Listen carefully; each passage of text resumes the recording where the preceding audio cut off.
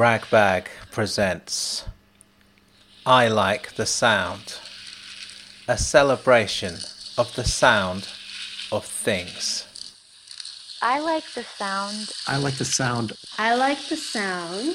That's a beautiful sound. That's a really beautiful sound.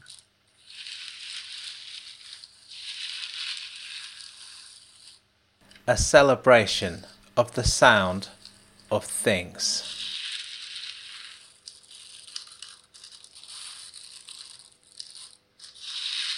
That's a beautiful sound. That's a really beautiful sound.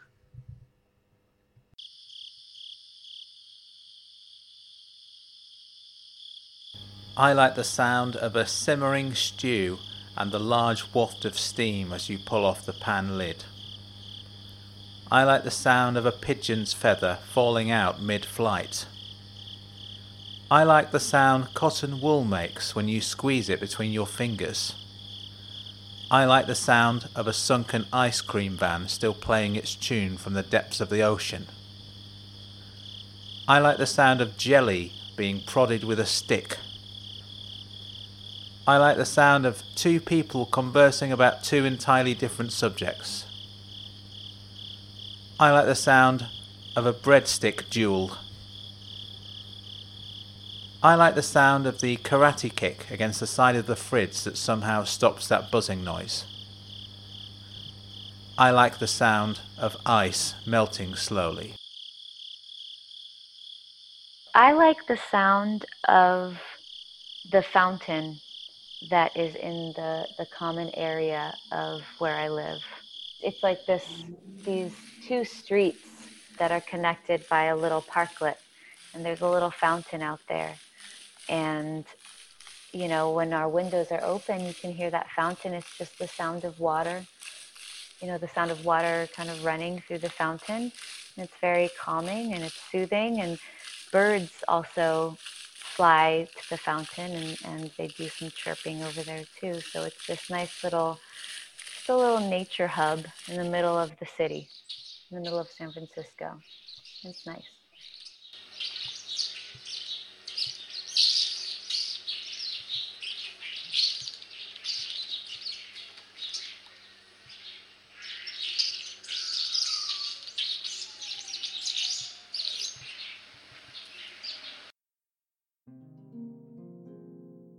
This is from an article on the Library of Congress website called Why Do We Yawn? Not all yawns are the same. Most of us yawn and stretch, also known as pandiculation. When we wake up or go to bed, yawn when we are bored or when we need to pop our ears after travelling in high altitudes, and even yawn just because we saw someone else yawn. The act of yawning, or oscitation, occurs in almost all vertebrates. Even birds and fish exhibit a form of mouth gaping similar to yawning. In humans, yawning can start as early as 20 weeks after conception.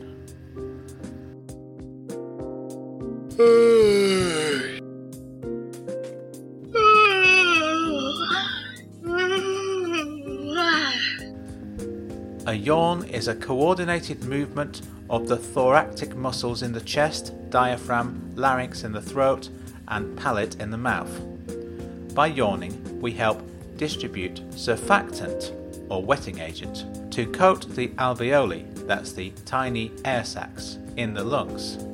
Generally speaking, we cannot yawn on command. It is theorized that yawning is a semi-voluntary action and partly a reflex, controlled by neurotransmitters in the hypothalamus of the brain. It is also associated with increased levels of neurotransmitters, neuropeptide proteins, and certain hormones. There are numerous theories on why we yawn, and scientists have yet to come to any consensus. One of the first theories for yawning can be traced back to Hippocrates, the father of medicine, who hypothesized that yawning precedes a fever and is a way to remove bad air from the lungs. Based on modern evidence, however, it seems unlikely that yawning serves as a function of the respiratory system. By the 17th and 18th centuries, scientists were challenging the Hippocratic theories of yawning. These new theories focused on the circulatory system, suggesting that yawning causes an increase in blood pressure, heart rate, and oxygen in the blood, which in turn improves motor function and alertness. This might explain why many athletes yawn before playing their respective sports. Yet, current tests have shown that the heart rate, sweating, or brain's electrical activity do not increase after yawning. Today, scientists continue to research the functions of yawning. Pioneer researcher on contagious behaviour, Dr. Robert Provine, suggests that yawning is associated with the change of a behavioural state, wakefulness to sleep, sleep to wakefulness, boredom to alertness. And more recent studies have suggested that yawning might be connected to brain temperature. When the brain becomes warmer than the homeostatic or stable temperature, we might yawn to cool the brain. It is theorized that cooler blood from the body floods into the brain, and the warm blood circulates out through the jugular vein. Dr. Andrew Gallup and Omar Tonzai Eldakar discovered that outside temperature might also affect the amount of yawning as well. If the outside temperature is warmer than normal, then the organism yawns less frequently. A possible explanation of this is that because the air outside is useless to the organism, it does not need to suck in more oxygen through yawning. However, other tests showed that the amount of yawning increased when both outside temperature and the temperature of the brain increased.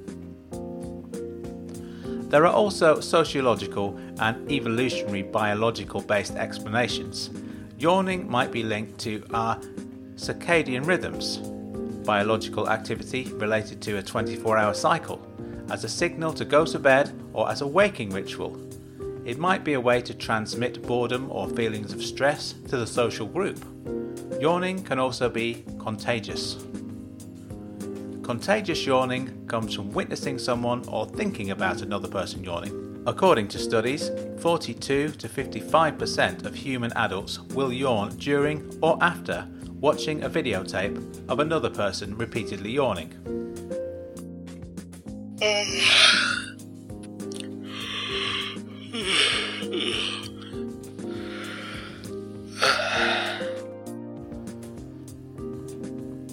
Evolutionary psychologist Gordon Gallup best describes contagious yawning as a primitive empathic mechanism related to mental state attribution. Yawning activates the motor imitation, empathy, and social behavior parts of the brain. Neurons in the brain fire, causing you to feel what that person is experiencing and commanding you to perform the action, even if you do not actually feel the need.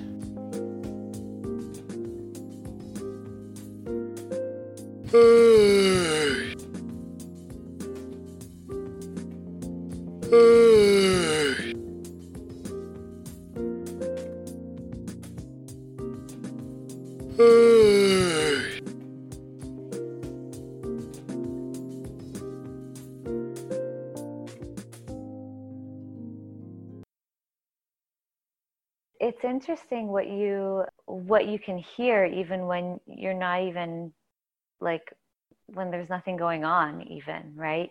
Whether it's the sound of your breathing or if you're me and you're in a city, you know, there's a siren that's happening right now. Oh, there you go. Yeah. Yeah. So it's I started doing some meditation tapes, and one of my favorites is this one where he just asks you to listen. What are the sounds that you hear far away? What are the sounds you could? Oh, I have another sound. Oh yeah, go for it. Yeah, I like the sound of the cars going by on our freeway, the freeway near my house. It sounds almost like the waves on the beach. If you forget that it's a freeway, actually, just how the cars kind of come and go, just this sort of the din of them driving by. Yeah, okay. Yeah. Is that a constant thing throughout the day? It is. We live about a block and a half from one of the first exits in San Francisco, so we're very close to a big freeway, and there's cars driving by all the time. If there's traffic, they don't move quite. You can't hear them as much. But yeah, just hearing the cars in the city. That's actually one of the quotes a lyric in one of our songs, Never Change. In the cars speeding by, I can hear the sea. In the quiet of the night, it is calling me. In the cars speeding by, I can hear the sea. In the quiet of the night, it is calling me.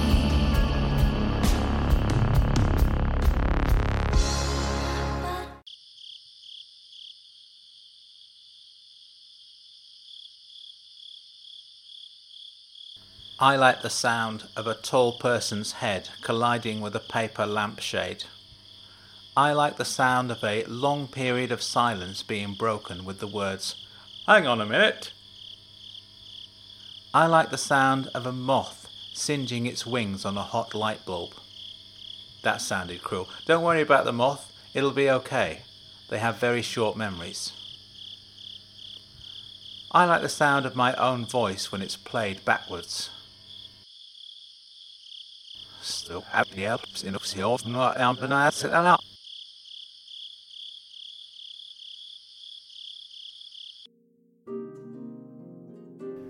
talk about the history of the alarm clock.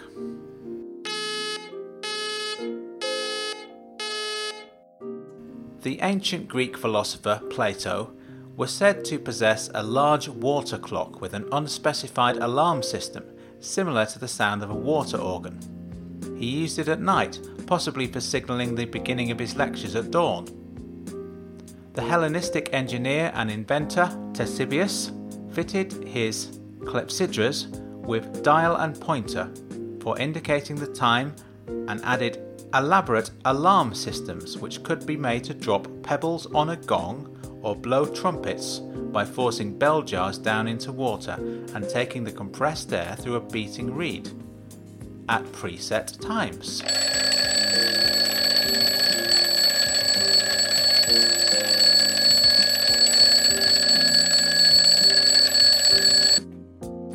The late Roman statesman Cassiodorus advocated in his rulebook for monastic life the water clock as a useful alarm for what he called the soldiers of Christ.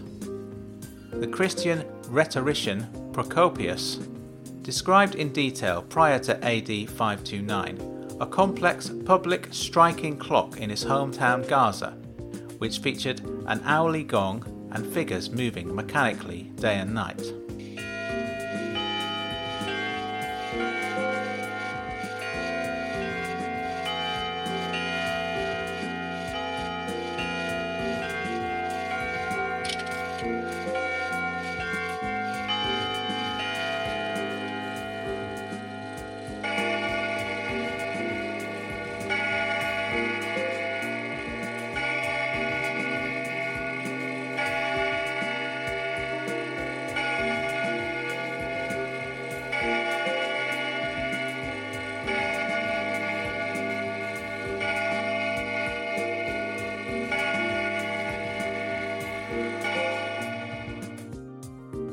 In China, a striking clock was devised by the Buddhist monk and inventor Yi Ming. He was born in 683 AD.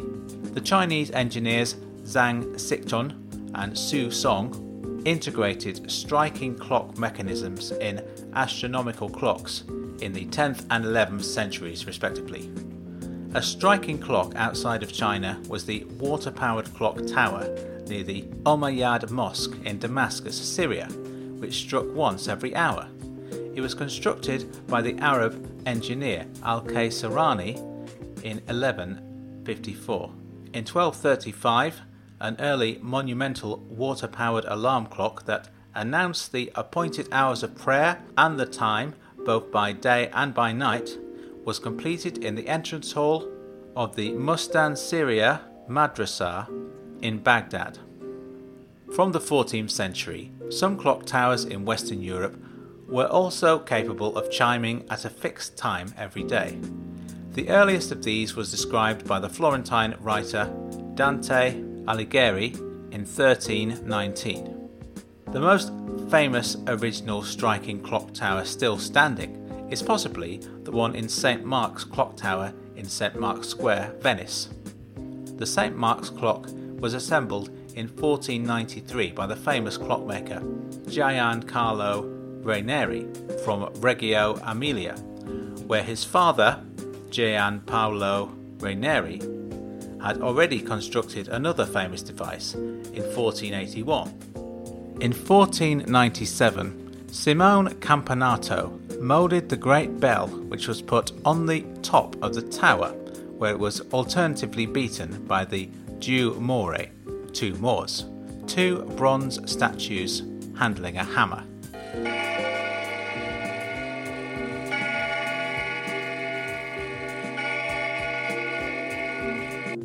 User-accessible mechanical alarm clocks date back to at least 15th century Europe. These early alarm clocks had a ring of holes in the clock dial and were set by placing a pin in the appropriate hole. The first American alarm clock was created in 1787 by Levi Hutchins in Concord, New Hampshire. This device he made only for himself, however, and it only rang at 4 a.m. in order to wake him for his job.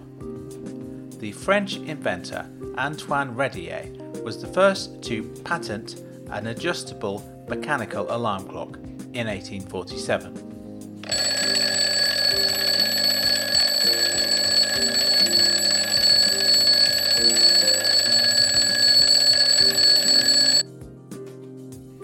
Alarm clocks, like almost all other consumer goods in the United States, ceased production in the spring of 1942 as the factories which made them were converted over to war work during World War II. But they were one of the first consumer items to resume manufacture for civilian use in November 1944. By that time, a critical shortage of alarm clocks had developed due to older clocks wearing out or breaking down. Workers were late for or missed completely their scheduled shifts in jobs critical to the war effort.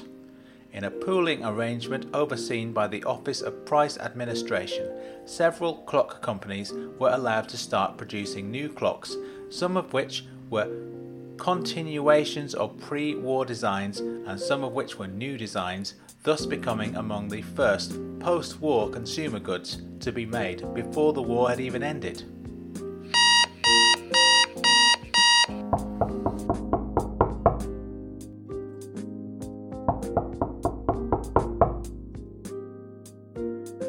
A knocker-up, sometimes known as a knocker-upper, was a profession in Britain and Ireland that started during and lasted well into the Industrial Revolution, where alarm clocks were neither cheap nor reliable.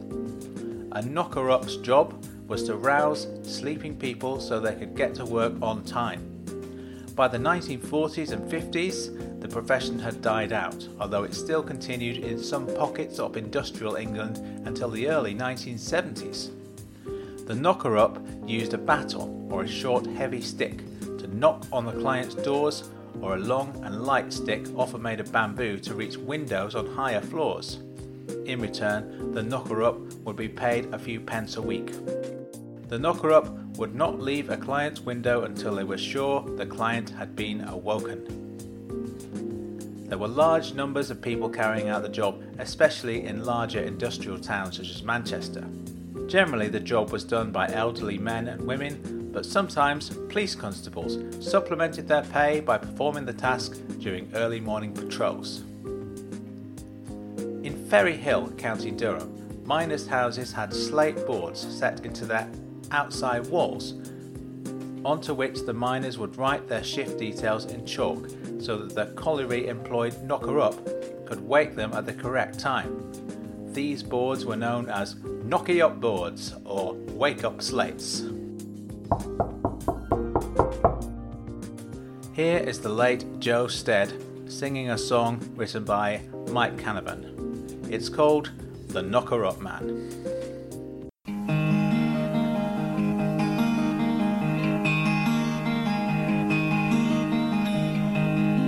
Through cobble streets are cold and damp, the knocker-upper man is creeping, tap-tapping on each window pane to keep the world from sleeping. He'd sing, hey thee up and stir thyself, the factory hooters blowing, time to leave your nice warm beds, it's off to work you're going. I like the sound of the word miscellaneous. I like the sound of an old man from a landlocked nation seeing the sea for the first time. I like the sound of a tie being hastily ripped off. I like the sound of the words gin rummy being pronounced in a variety of different accents. I like the sound of that first bubble rising up when you pull the plug out of the bath.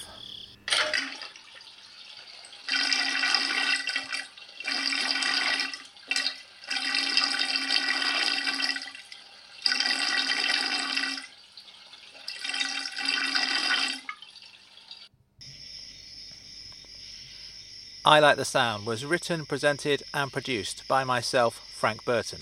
A complete list of source material can be found in the show notes. Special thanks to Leanne Kelly from the band New Spell, who you heard earlier on talking about the sound of traffic and so on. You also heard a little snatch of a New Spell song. There's lots more where that came from. Check out the link to their Bandcamp page in the show notes. Also, check out Leanne's appearance on my other podcast, Ragbag. It's a great episode and it's a great podcast all round. Music, comedy, storytelling, something for everyone. My website is frankburton.co.uk. I currently have 3 books available to buy: the short story collection A History of Sarcasm, the novel 100, and the first in the Ragbag series of novels, Everything I Am. The second one will be out very soon. The audiobook version is available on Bandcamp. Please do share this show around, subscribe, give us a rating and review.